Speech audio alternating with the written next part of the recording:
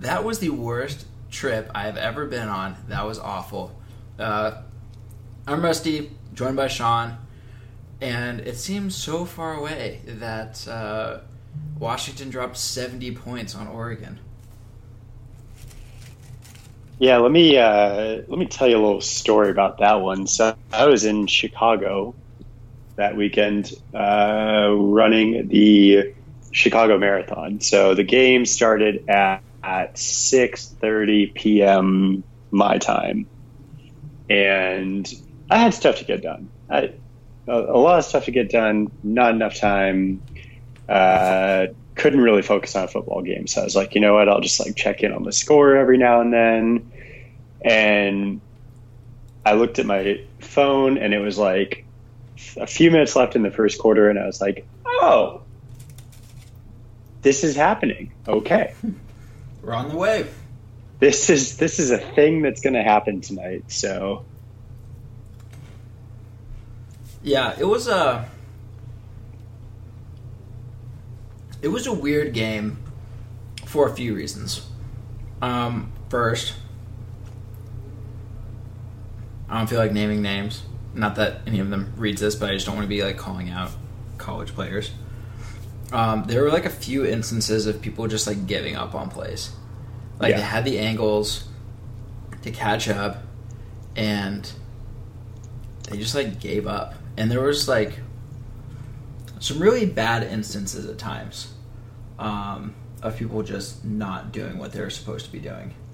And like I also don't feel like defending Helfrich or anything, but because I'm also not one of those people that's like,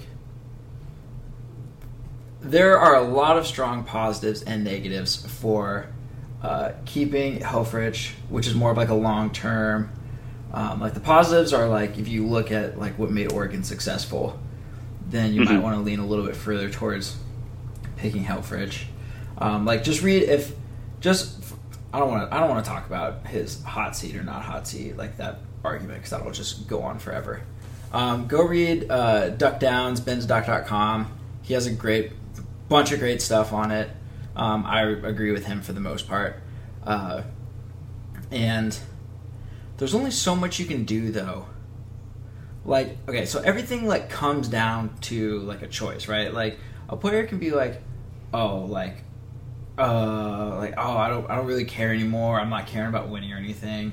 And it's like, that's his choice. There's only so much you can do with like a college player, and like college athletes and like even high school athletes, extremely volatile mindsets. So it's kind of like, if you're trying to predict people, like their mental mindset when they're like 17, 18, you're going to have a bad time. So it's really interesting though to see certain players who are really like getting after it, like Schooler. That's how you say his name. He's been locking down free safety. He's playing deep. He's had like a couple big interceptions against Colorado. And it was really interesting seeing him, like, hasn't even been a starter for most of the season so far. And he was like ripping into people. Yeah. Like during the game. And it was really impressive. And you see like Troy Dye, he's getting that entire like front seven hyped up. And then Herbert, whose first pass was an interception, threw it slightly behind the receiver, but if you're a receiver and you get your hands on the ball, like you got to catch it.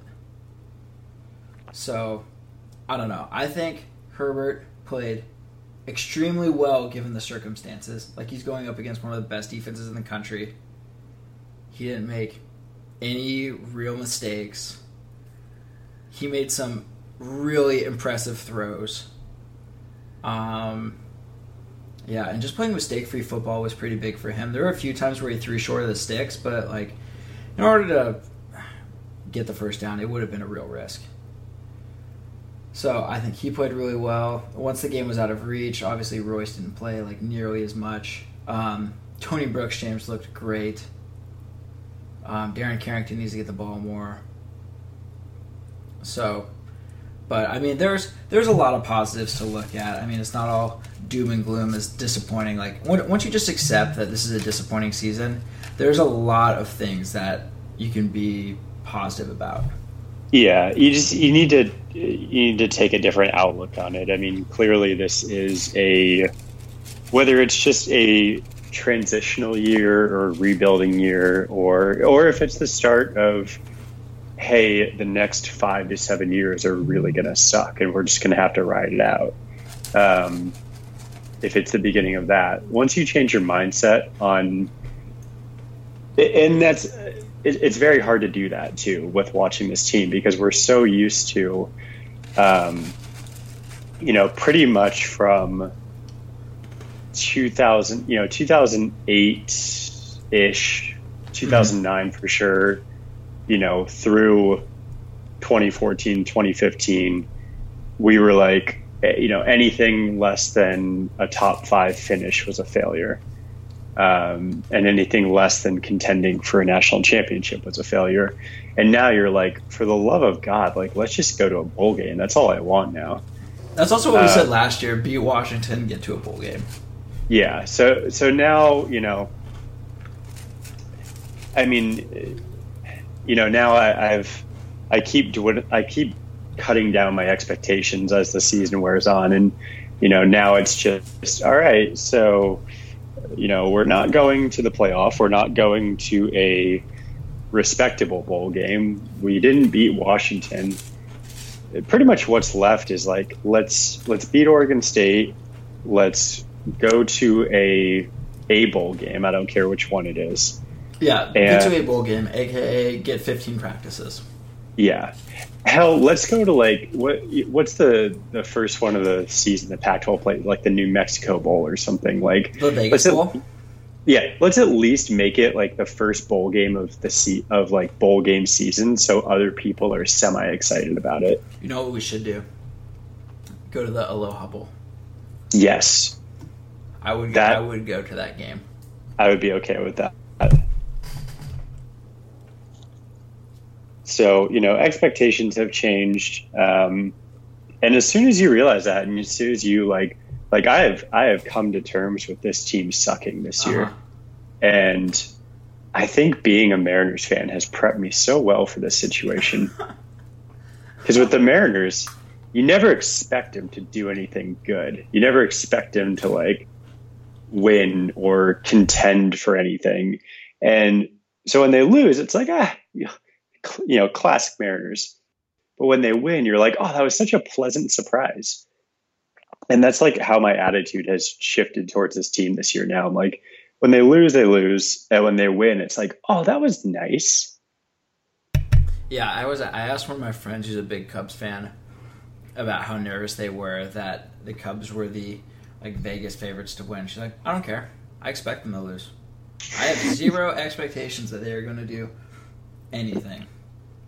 When you have zero expectations, you can't get your feelings hurt. Right. So it was, and here's my personal input. Stop getting upset about Helfrich. Stop, it's just, I don't know. I'm kind of over complaining on the year because I just know it's not going to get better and it's not bringing me any personal happiness to keep complaining about things. So, I mean, literally the only person's opinion who matters to get a mid-season coaching change is Phil Knight's. If Phil Knight was up in his box and was like, we're cutting this, shut it down, like a Liz Lemon, shut it down, that happens. If he is up there and he's like, let's keep going, we're keeping going. And it's like, what's happening is Mullins is down on the sidelines, and he's looking to Phil Knight's box up in the suites, and he's just waiting for the gladiator thumb down. It's like Paul Revere. One night he's staying, 2 nights he's leaving. Yeah. I mean, it's yeah. So, and let's get the elephant out of the room.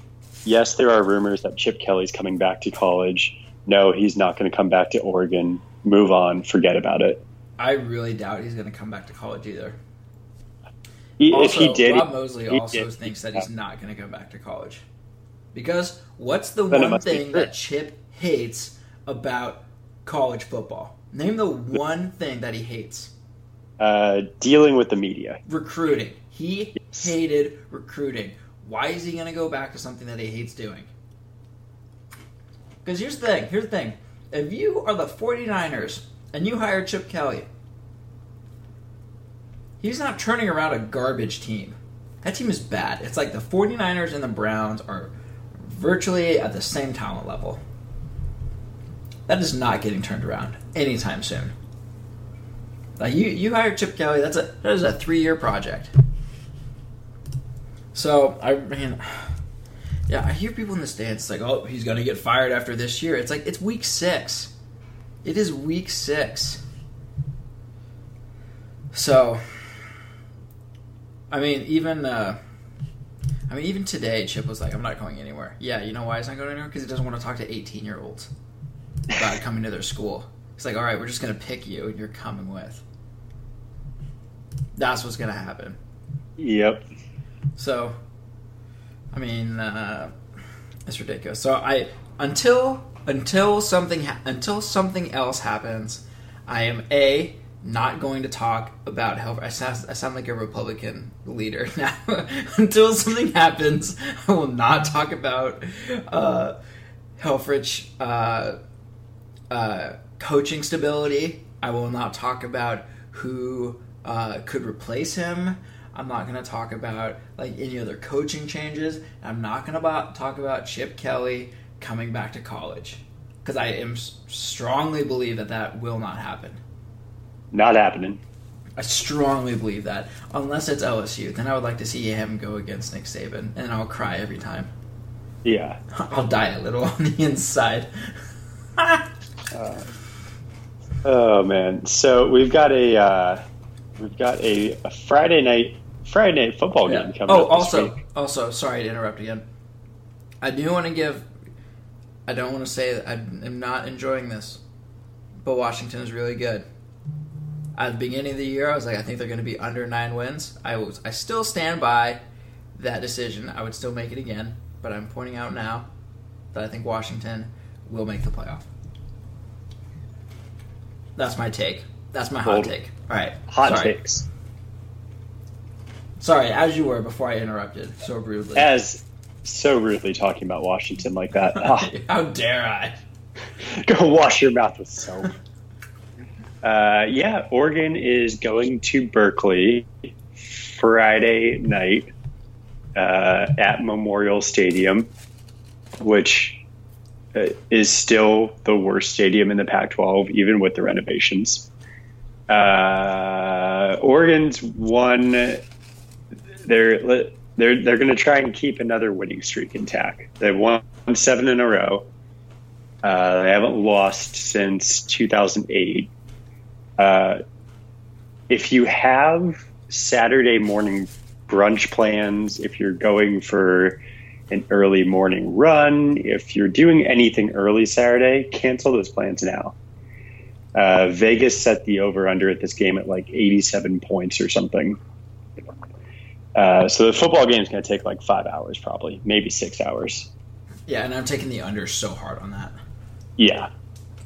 So it's basically this is like when you play Madden and you set it to rookie level and you're playing someone and each of you just scores a touchdown every single time, and it's really only about clock management and who has the ball last.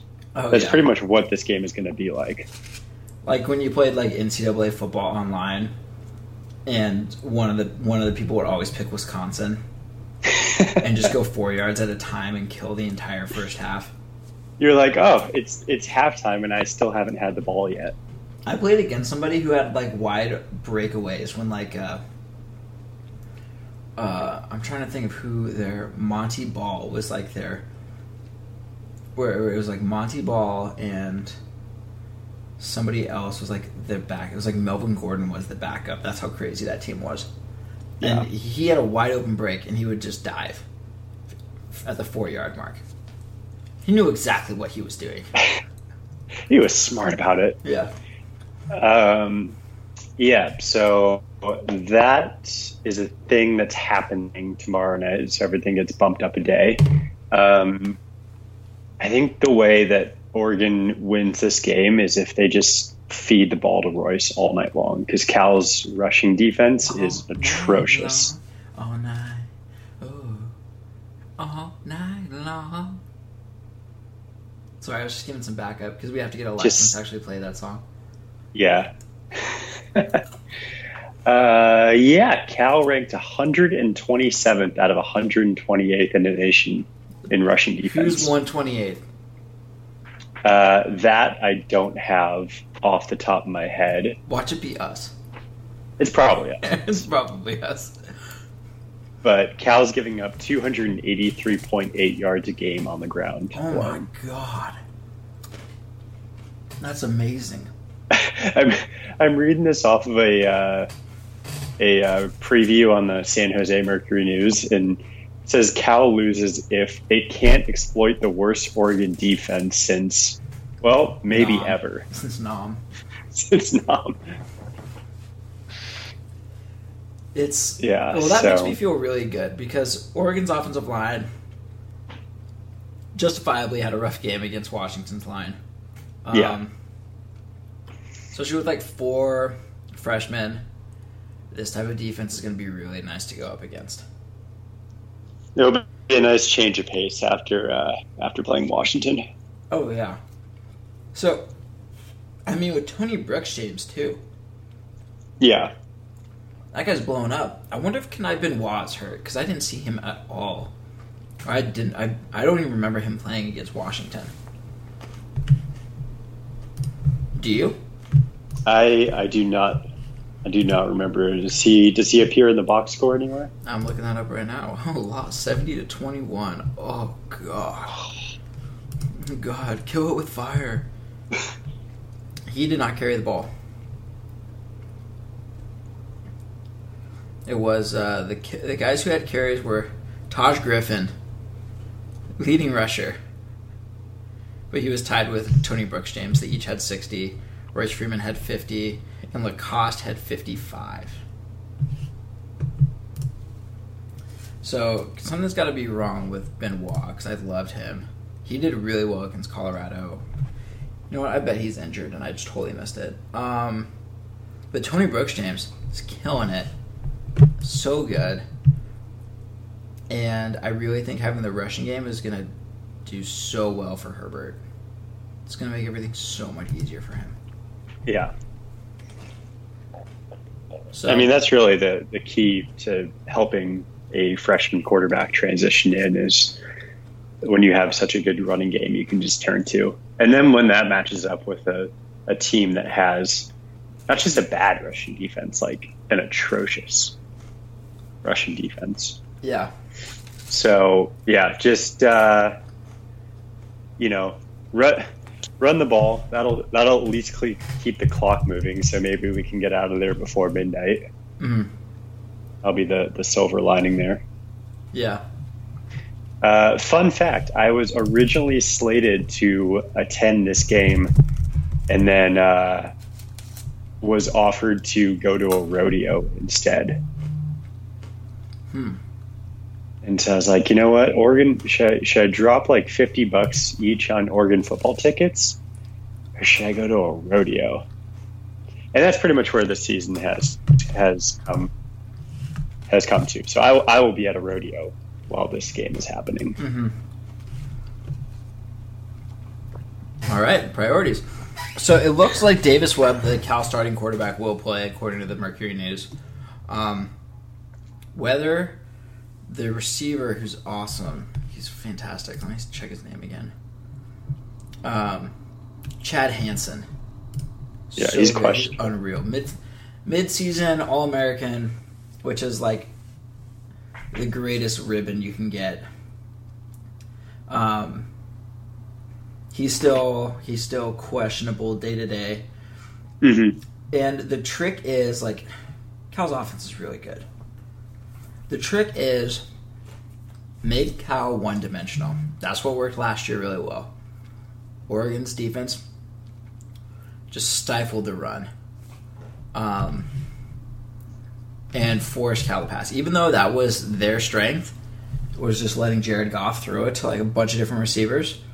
Mm-hmm. When Oregon knew that the plays were going to be passes, it makes it so much easier. Yeah. So, I'm going to be really interested to see how that gets done, if it is able to get done. Because also, we played Cal the week after Arizona State, I believe, last year. Let me check. Mm-hmm. I believe it was. So, yeah, so we played Arizona State on a Thursday in triple overtime. That's when Arian Springs made a few huge plays. Like, our defensive backs, including like Tyree Robinson, showed up big time. Tyree Robinson has also moved from safety back to corner and has been doing okay, which is something I never thought I would say. And then the next week against Cal, like the defense really, like the defensive coverage was really spectacular. Like Cal had 329 yards through the air. Average yards per pass was 7.8. But, you know, when you're playing Cal and they're entirely one-dimensional, then, like, that works. That's fine. They held them to 28 points. That's enough. And that's when Arian Springs really showed up as, like, one of the best defensive backs, like, in the conference. He's, like, the one guy on the team who I think could be a lockdown corner the way Ifo was. Mm-hmm. And so you can tell that Springs has, like, the personality to do that, too. And, like, has the mannerisms for it. I don't think watching him, like, interact with everybody else that he's going to be, like, the true, like, leader of the defense. He seems more like a Chad Johnson guy. Or Chad Ochocinco. Yeah. So, but maybe that's why Schooler's there. Who knows? But I think this could be closer than people think. Vegas has it as Cal -3. And there's the Bear, Chris Felica, for College Game Day. He thinks Oregon will win, which I was surprised about because he's normally been against Oregon all year. And he picked Oregon to win. Interesting. So, yeah. Yeah, those 3-point picks are basically like total toss-ups. Yeah. So basically on a neutral field, this would be even, but Cal's at home, so they get 3 points. So I would also like to point out that the last two games that Oregon played, they lost to Washington and Washington State, who look like the two best teams in the conference. So I don't think it's as bad as it looked the last couple of weeks. It's not great. It's not great, Bob, but it's but I don't think it's as bad as it seems. So let's take a look. All right, so we'll just go through Cal's schedule real fast. They beat Hawaii 51-31 in Australia. They lost to a very good San Diego State team 45-40. Beat Texas 50-43 when Texas was number 11. Doesn't seem like that win is that impressive anymore. Lost by 10 to Arizona State. Beat Utah by 5, which was really surprising given that it was only like a 28-23 game. Mm-hmm. Like I thought that was one like. If you told me that the final score was 28-23, I would have said Utah won. Yeah, exactly. And they lost to Oregon State 47-44.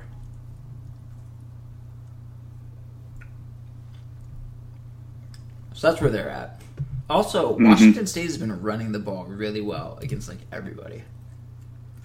Like they ran it over Stanford.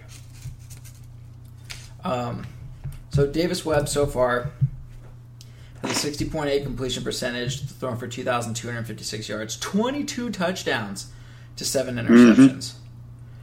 And they've only rushed for 914 yards this year.